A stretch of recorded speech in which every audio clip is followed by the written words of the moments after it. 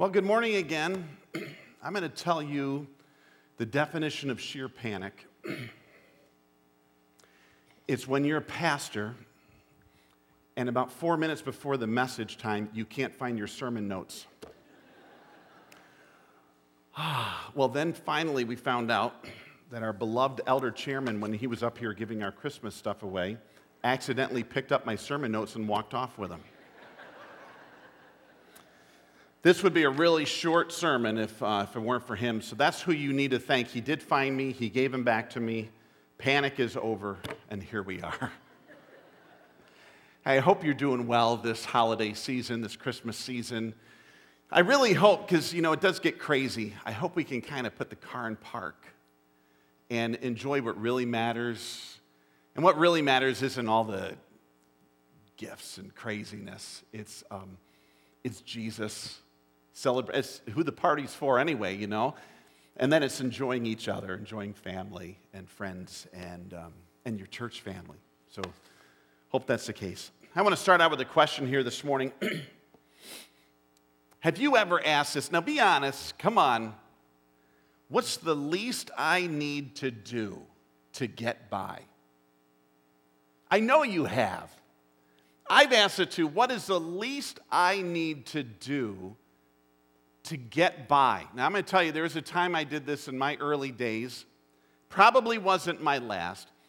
But my brother and I were recruited by my dad to fertilize our lawn. And it was a large, about a 3.5 acre lawn that we had in upstate New York. And he got all these bags of Scott fertilizer. And then he brought out the fertilizer spreader. Well, it wasn't one of these that just broadcast it. It was one that dumped it in about an 18-inch or 20-inch swath. And we have a 3.5 acre lawn. So he was expecting that we carry these 50-pound bags, fill it, and just do straight lines. Back and forth over. Did I tell you it was 3.5 acres? Okay, so here we are. My brother and I look at each other, and of course we're in our teen years, and we know it all. We know how to get away with things. And so we're talking to each other and so we said, what's the least we need to do to get by? So I thought, this is genius. This is brilliant. What we're going to do, Scott, you go ahead and push the fertilizer. I just want you to, let's break the lawn up in 3 sections. And you push through the middle of that section, and I'm just going to take this stuff and just start going like this. Genius. And I'm like, Dad will never know. It'll all be fertilized. It'll look green. Everything will be perfect. So here we go. And it was probably about a half-hour, 45-minute job through those sections. Dad was surprised how much fertilizer was left over, so we saved him some money. And all was good until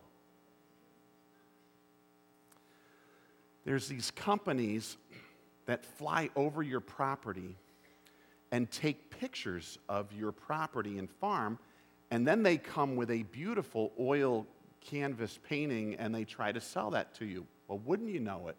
Probably 3 months later, knock at the door. My parents go to the door, and here the salesman comes by, and he's got this large oil painting above our property. And wouldn't you know it, my dad looked at that, and his eyeballs went, and there you see 3 lines through every third of our grass of the lawn, and that is it. And he's like, are you kidding? He didn't care about the picture. He's like, are you kidding me? And it came back to bite us. What's the least I need to do? About every night at dinner, we go through this. When my boys have snacked during the day, and then it's dinner time, and they're not very hungry, and there's food on their plate, and we're like, you are not leaving the table, my friend. You are not leaving the table until the food is gone. And then they start negotiating. What's the least amount of bites?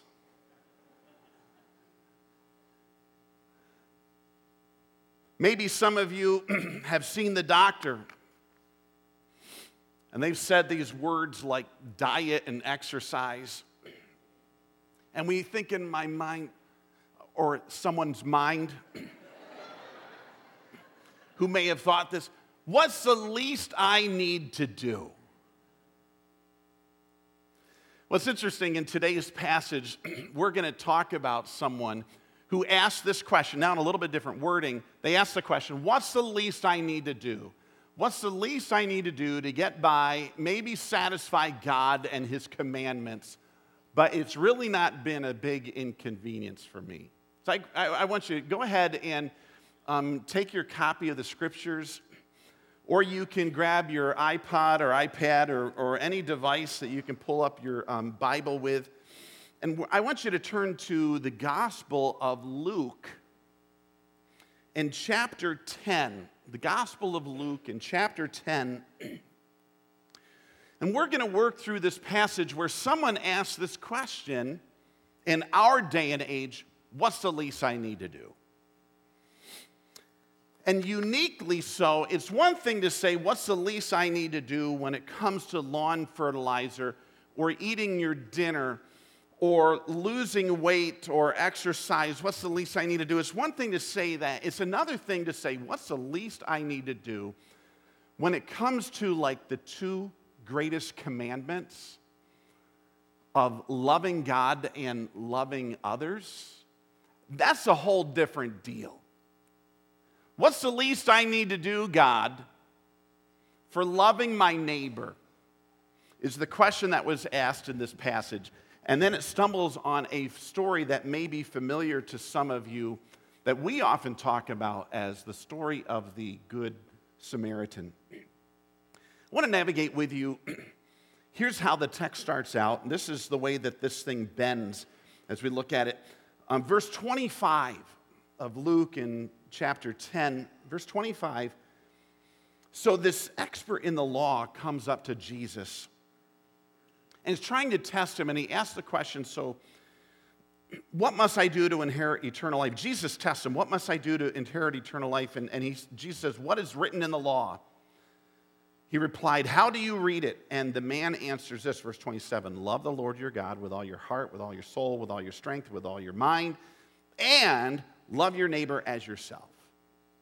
Jesus says, you've answered correctly. Do this, and you'll live. So let's just start out for a moment. I just want to navigate with you. There's these greatest commandments that Jesus gives, and this is reiterated throughout most of the Gospels, and it really boils down to two things. And folks, you know, this isn't the main thrust of our message, but it is something that we need to remember. In all of our lives, everything boils down to two things. And it's exactly what Jesus says, love God with all that you are. That's the first and greatest commandment. And I like the reality that he doesn't say, just go to church or just give. But really, at the heart of everything we do, and in fact, if we do all of this stuff and we don't love God, we fail. Love God with all you are is the first greatest commandment. And then he says the second one is like it. And now you've already heard me say it. You probably have heard it in your background one way or another. And let's just repeat that second command. The second command is to love your as yourself. Now, loving God is a command that few people ever disagree with. Like, I've never had someone come to me and say, really, loving God? Like, how does that all work out? Like, should we do it or should we not do it? No one's ever argued with me on that one. Loving your neighbor, that's a different story. Sometimes it's a really difficult thing to do, and I have had people say, no, how far does that go? Like, what does that really entail? And so this morning, I want to introduce us to three people. And the very first one that we want to talk about is who we are to love our neighbor as. If you're following along in your study guide, which is on the back of your worship folder, here's a few things we're going to start looking at and filling in. Who are we to love as? And the answer to that, love your neighbor, what is it? As yourself. So we are to love as Self. Now, I just want to help us out. Like, we know how to love ourselves. I know some people may say, I really don't love myself. Well, just think about it. You do get sleep. Some of you love yourself so much, you'll get sleep even during church. That's how much you love yourself. We do wash, brush our hair, brush our teeth. We get clothes and nice clothes. You know, if we're really sick, we go to the doctor. You know, self is the person that we think about getting things for. Ooh, what do I want to get for self? We daydream where self would like to take a vacation. We think about what people could do to make life a little bit easier for self. Self is the person we want to make sure is happy. And I don't think that society is terribly challenged on how to love self. And even hating self, I know this is somewhat philosophical, even hating self is evidence that we really love self and want something to be different. If we didn't care about ourselves, we wouldn't be dissatisfied with how we look or act or what we want. We know self well. We love self. We want to be sure self is taken care of. And so the Bible says when we look at our neighbor, we ask ourselves the question, are we loving our neighbor like ourselves? And then here's the whole deal with love. Like, what does it really mean? And so here in the text, there's this word that the Bible is in its original writing in a different language. And it uses this one word. It's a very active word that talks about love here. And it describes it as the highest level of loyalty to seek the best for someone else. So you know what? I want the best for them because I'd want the best for myself. I want to make sure that they are treated well, that they have what they need. That's my level of loyalty for them. I'm going to love them. I'm going to be loyal to them like I would want someone to be loyal for me. I remember when I hunted in Pennsylvania for many years, there would be this one home that we would go by in our way there. And there was a sign, and it was really interesting. There was a sign, it was obviously right on a boundary line between two homes. Right on the boundary line. It was set up, and then in big, bold letters, it said, love your neighbor as yourself. Every year, and I would forget about the sign, then we'd drive by, and I'm like, oh, there's that sign again. Love your, and I always wondered, so who's the sign up for? Is it this person put the sign up because they want to, as they look at their neighbor, be reminded, I love my neighbor as myself?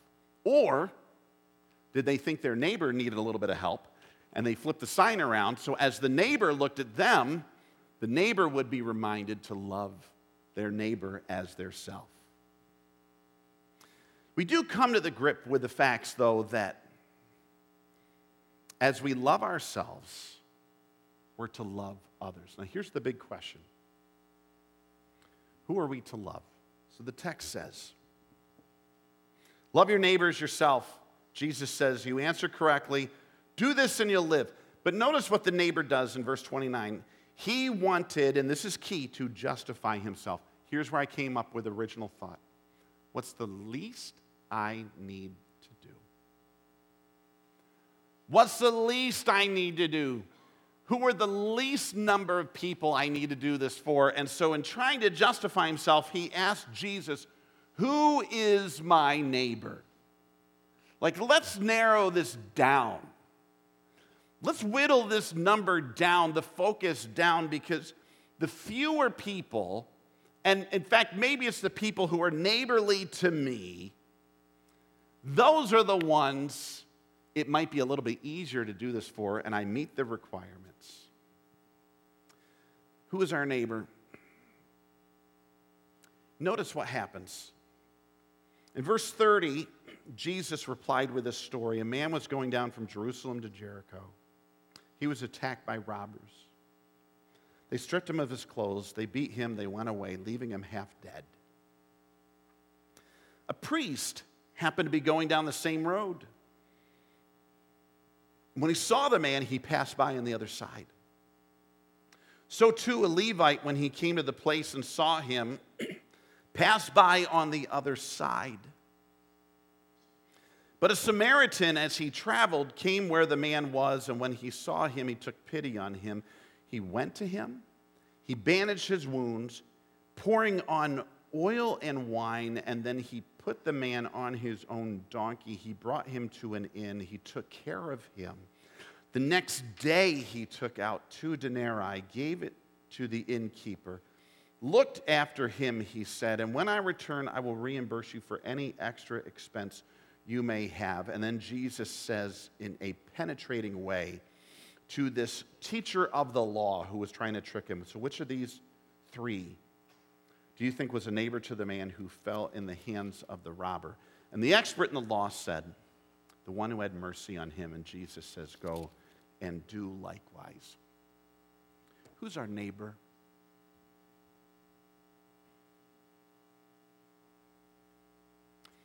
I'm going to tell you who this neighbor was.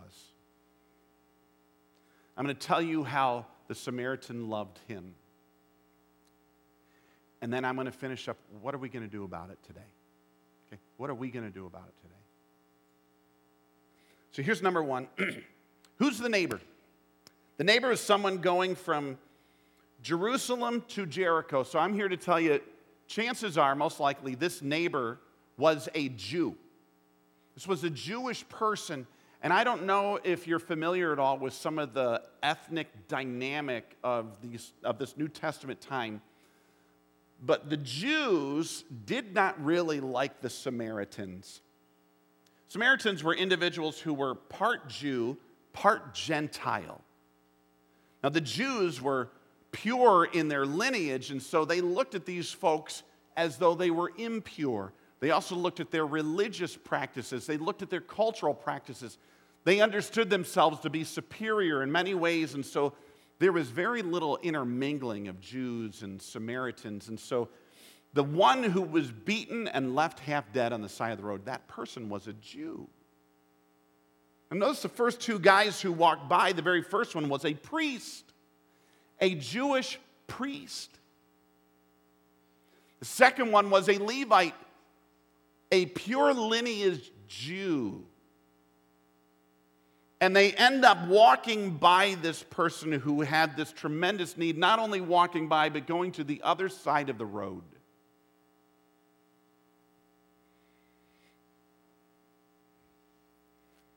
And so the neighbor may be someone you don't know. They may not even go to your church. In fact, they may not even go to church at all. Think about it. Your neighbor may not be like you. On the other side of things, fasten your seatbelt, your neighbor may live in your house. You could be married to them. They could be your child. Are you sitting down? They might even be a Baptist.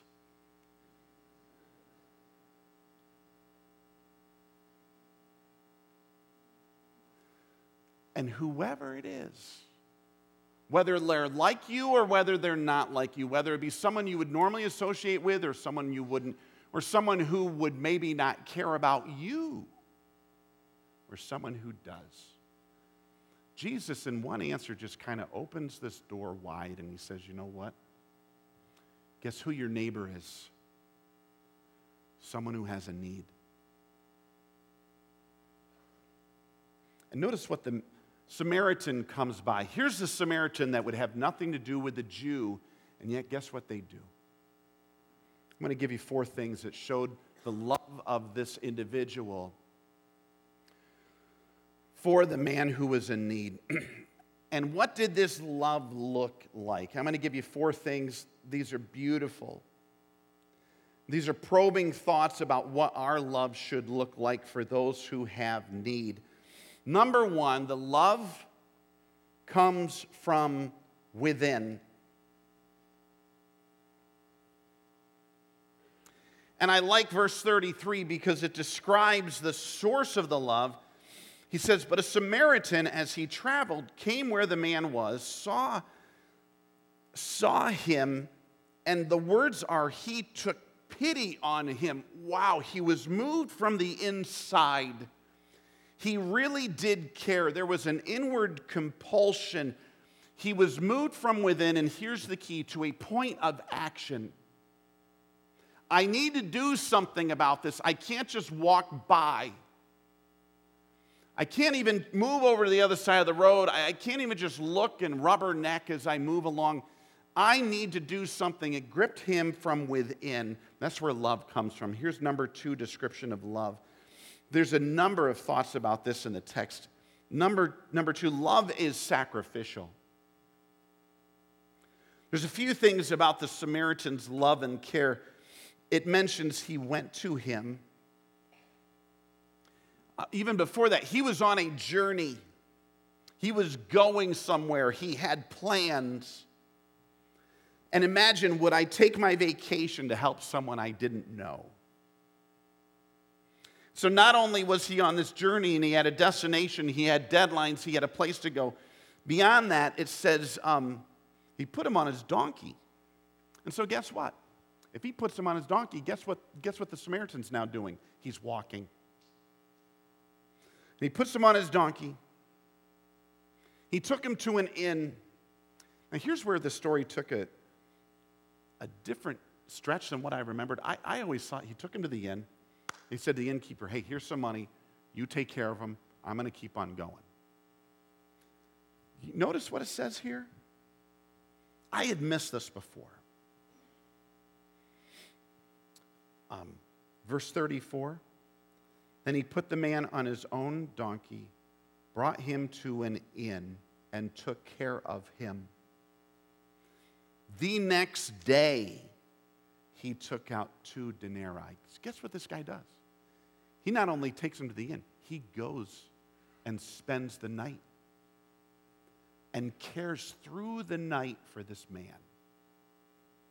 And bandaged his wounds and helped him to heal. And then the next day goes to the innkeeper and said, here's some money. Continue to help care for him. I'm going to come back through and give you anything else that may be needed. I love the fact, number 3, love is thorough. It comes from within. It is sacrificial. It is thorough.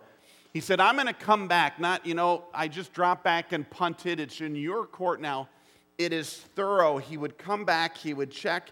He would compensate with any additional expenses that were needed. And then here's number 4. It is unconditional, and this is powerful. There's no repayment. There wasn't even the condition of a long-term relationship.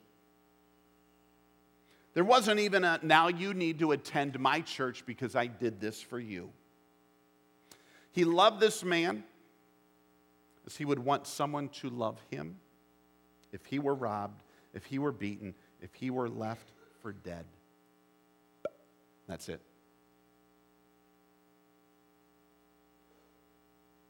This thought goes through my mind. It's not good enough to just not hate your neighbor. Think about it. I don't hate anyone. It's not what Jesus is asking. I don't have a problem with my neighbor. It's not what Jesus is asking. I mean, when our spouse goes for the day, we don't say, see ya, have a good day, I don't hate you. I mean, we don't say that. We say, see you, I love you. I love you. Jesus isn't saying don't hate your neighbor. He's saying I want you to be actively loving. In my grandma's house in Burlington County, New Jersey, she had this sign that was up, and probably some of you, if you went to your grandma's house, you may have seen the same sign. Big letters, love is an action verb. It does. It's doing. It's helping. If there are hurts, we mend them. If there's hunger, we feed them. If there's sorrow, we comfort them. If there's worry, we listen to them and pray for them. If there's loneliness, we spend time with them. If they are cold, we clothe them. If there is indifference on the part of people, it just doesn't cut it, because only action will do. to read for you one of my favorite stories of all time. It's about Ted Stallard. Undoubtedly, he fits into this neighbor category, and he was turned off by school. He was sloppy in appearance. He was expressionless. He was unattractive. Even his teacher, Miss Thompson, enjoyed bearing down her red pen as she placed X's beside all of his wrong answers. And if only she had taken the time to study his academic records more closely. Here's how they read. First grade. Ted shows promise with his work and attitude, but has poor home situation. Second grade. Ted could do better. Mother seriously ill. Receives little help from home. Third grade. Ted is a good boy, but too serious. He's a slow learner.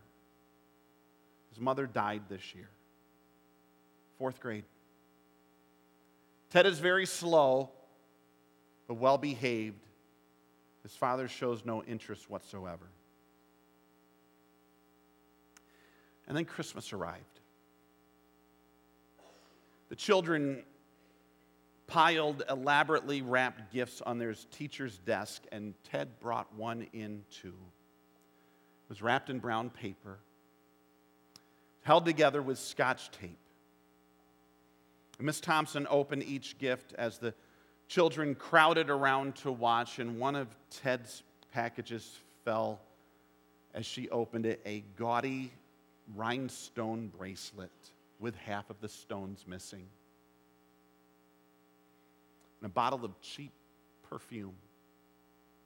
And the children all began to snicker, but Miss Thompson silenced them by splashing some of the perfume and moved them on her wrists and then letting them smell it. And then she put the bracelet on too. At the day's end, after most of the other children had left, Ted came by the teacher's desk and whispered in her ear, "Miss Thompson, you smell just like my mother. And that bracelet looks so pretty on you." And he said, "I'm so glad you like my presents." And he left, and Miss Thompson got down on her knees and just asked God to forgive her and to change her attitude. And the next day, the children were greeted by a very reformed teacher, one committed to loving each one of them, especially the slow ones, especially Ted. And surprisingly, or maybe not so surprisingly, Ted began to show some improvement. He actually caught up with most of the students and even passed a few. And time came and went, and Miss Thompson heard nothing from Ted for a long time. Then one day she received this note: "Dear Miss Thompson, I wanted you to be the first to know I will be graduating second in my class. Love, Ted." 4 years later, another note arrived. "Dear Miss Thompson, they just told me I will be graduating college first in my class. I wanted you to know the university has not been easy, but I liked it." And then 4 years later, "Dear Miss Thompson, as of today, I am Theodore Stallard, MD. How about that? I wanted you to be the first to know I'm getting married next month, the 27th to be exact. I want you to come sit where my mother would sit if she were alive. You're the only family I have now. Dad died last year." And Miss Thompson attended the wedding, sat where Ted's mother would have sat. The compassion she showed that man earned her the privilege to be next to him in that special day. So I end up thinking about this myself, and I think, who have I earned the privilege? Who have I been a neighbor to and shown love to that earns me a spot next to them?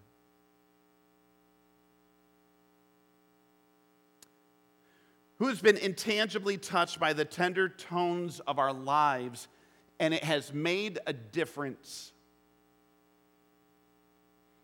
And I just end up thinking I need to have courage, and we need to have courage and start giving to the least of these. And he may become a Ted Stallard, who knows? And even if that doesn't happen, we will be faithful to the one who has always treated us as unworthy as we are, like very special people. I love this quote. I give it to you right now. It is natural to love them that love us, but it is supernatural to love them that hate us. Here's the third person I want to introduce to you this morning. The first person was us, ourself, who we're to love as. The second is our neighbor, and we realize that the door is wide open on that. But the third person I want us to be introduced to this morning is the person who loves us like that. And that person, my friends, is Jesus. It is Jesus Christ. In beautiful fashion, the color of Christmas is love. I give you these words. We love him because he first loved us. The scriptures say, no greater love has anyone than this, that a man lay down his life for his friends. The Bible says again, this is love, not that we loved him, but that he loved us and gave his life a ransom for many. And then we talked about that verse today at communion. For God so loved the world, that he gave his one and only Son, that whoever believes in him will not perish, but will have everlasting life. And just take a moment, let's just flip this story on end. And we see this. You ready for this? We're the ones in the ditch. We're the ones in need. And guess who it is that came to our aid? Who sacrificed of himself, who took us with him and bandaged our wounds and our hurts, and who paid all of the price for our care. And that person, my friend, I tell you with joy today, is Jesus Christ. He's the ultimate one who has loved us like no other. And so the story is coming to the end, and Jesus now asks of this expert in the law, which of these three do you think was a neighbor to the man who fell in the hands of the robbers? And the expert says, well, the one who had mercy. And Jesus says, okay, do it. Do it. Go and do likewise. Be just like him. So I want to give us two responses today for Christmas love. Two responses, and these are really important. These are at the bottom of your sheet. Go ahead and fill in these blanks. Number one, folks, can we just hit pause and say, thank you, God, for your love for us. Huh? Thank God for his love for us. If it weren't for God, where would we be? If it weren't for his loving us when we weren't unlovable, for reaching out to us when we were powerless, for picking us up, paying our way, cleaning us up, healing us, forgiving us, we can't let Christmas go by without just putting the car in park and saying, God, thank you so much for your love for us. Thank you for loving me and sending Jesus to die for my sin. And so I just encourage you, folks, do not let Christmas go by. Don't let Christmas go by without taking the time personally or as a family or collectively with others from church or your small group or whatever it may be in your community. Don't let Christmas go by without people stopping and saying, God, thank you. This is all about him coming to us when we could not go to him. God, thank you so much for Jesus and for salvation through his death on the cross. And in fact, let's just put our service in park for a moment, folks. Would you bow your head with me and close your eyes? And in your heart right now, silently, would you just tell him, thank you? Thank you for Jesus. Thank you for the cross. God, I believe in what you have done for me. would you do that right now? I've got one more point, but we can't let this point go by. Would, in this silence, tell Jesus right now, tell God thank you for all he's done for you.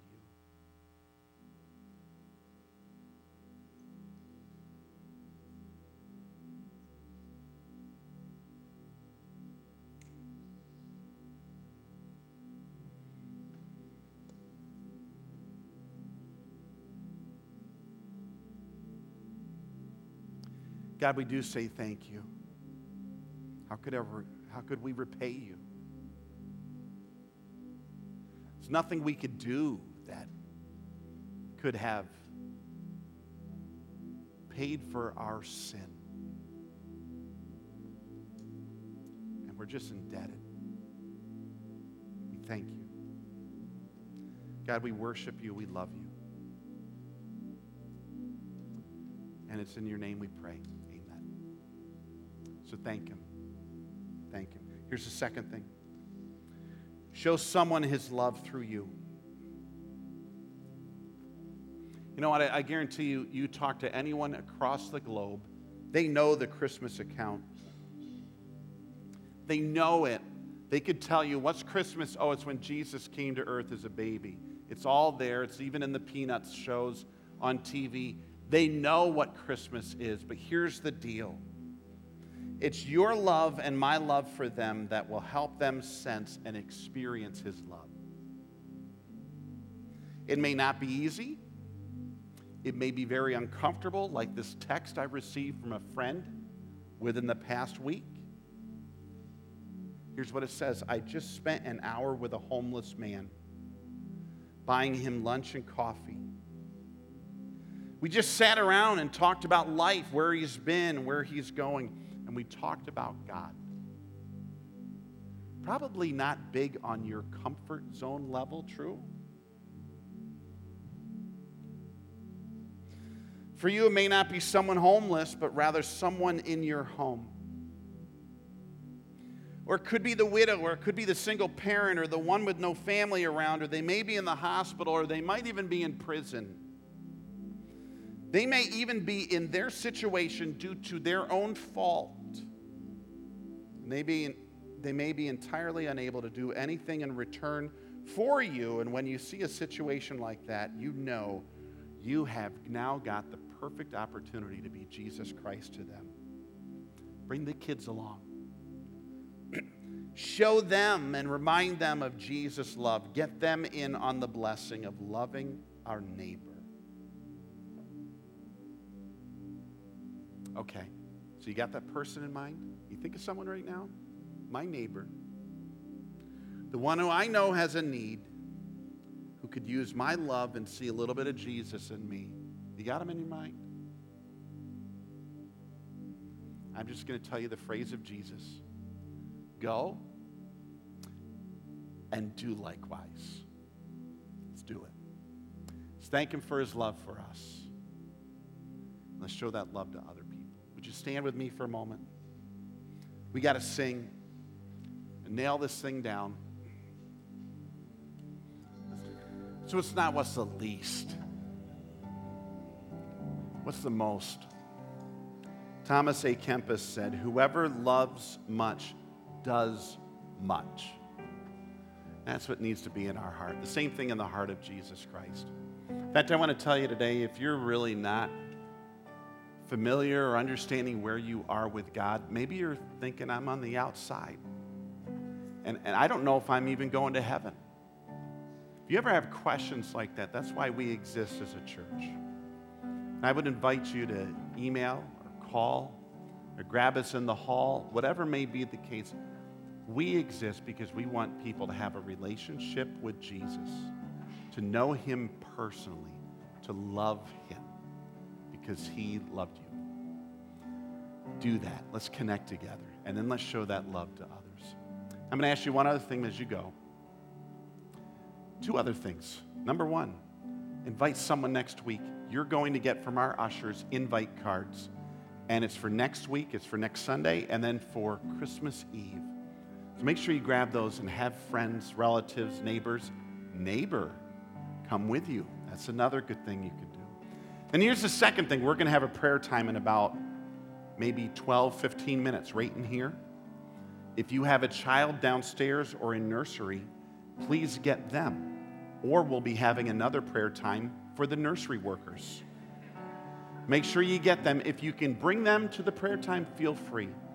If they're a little restless, you feel you need to take them home, that's not a problem. But whichever, make sure you get them. Yeah. Oh, and make sure you remember we have this Helping Hand Fund that helps us show God's love to other people. And the ushers will have special baskets at each door. Everything that goes in helps people in need. God bless you. Have a great week.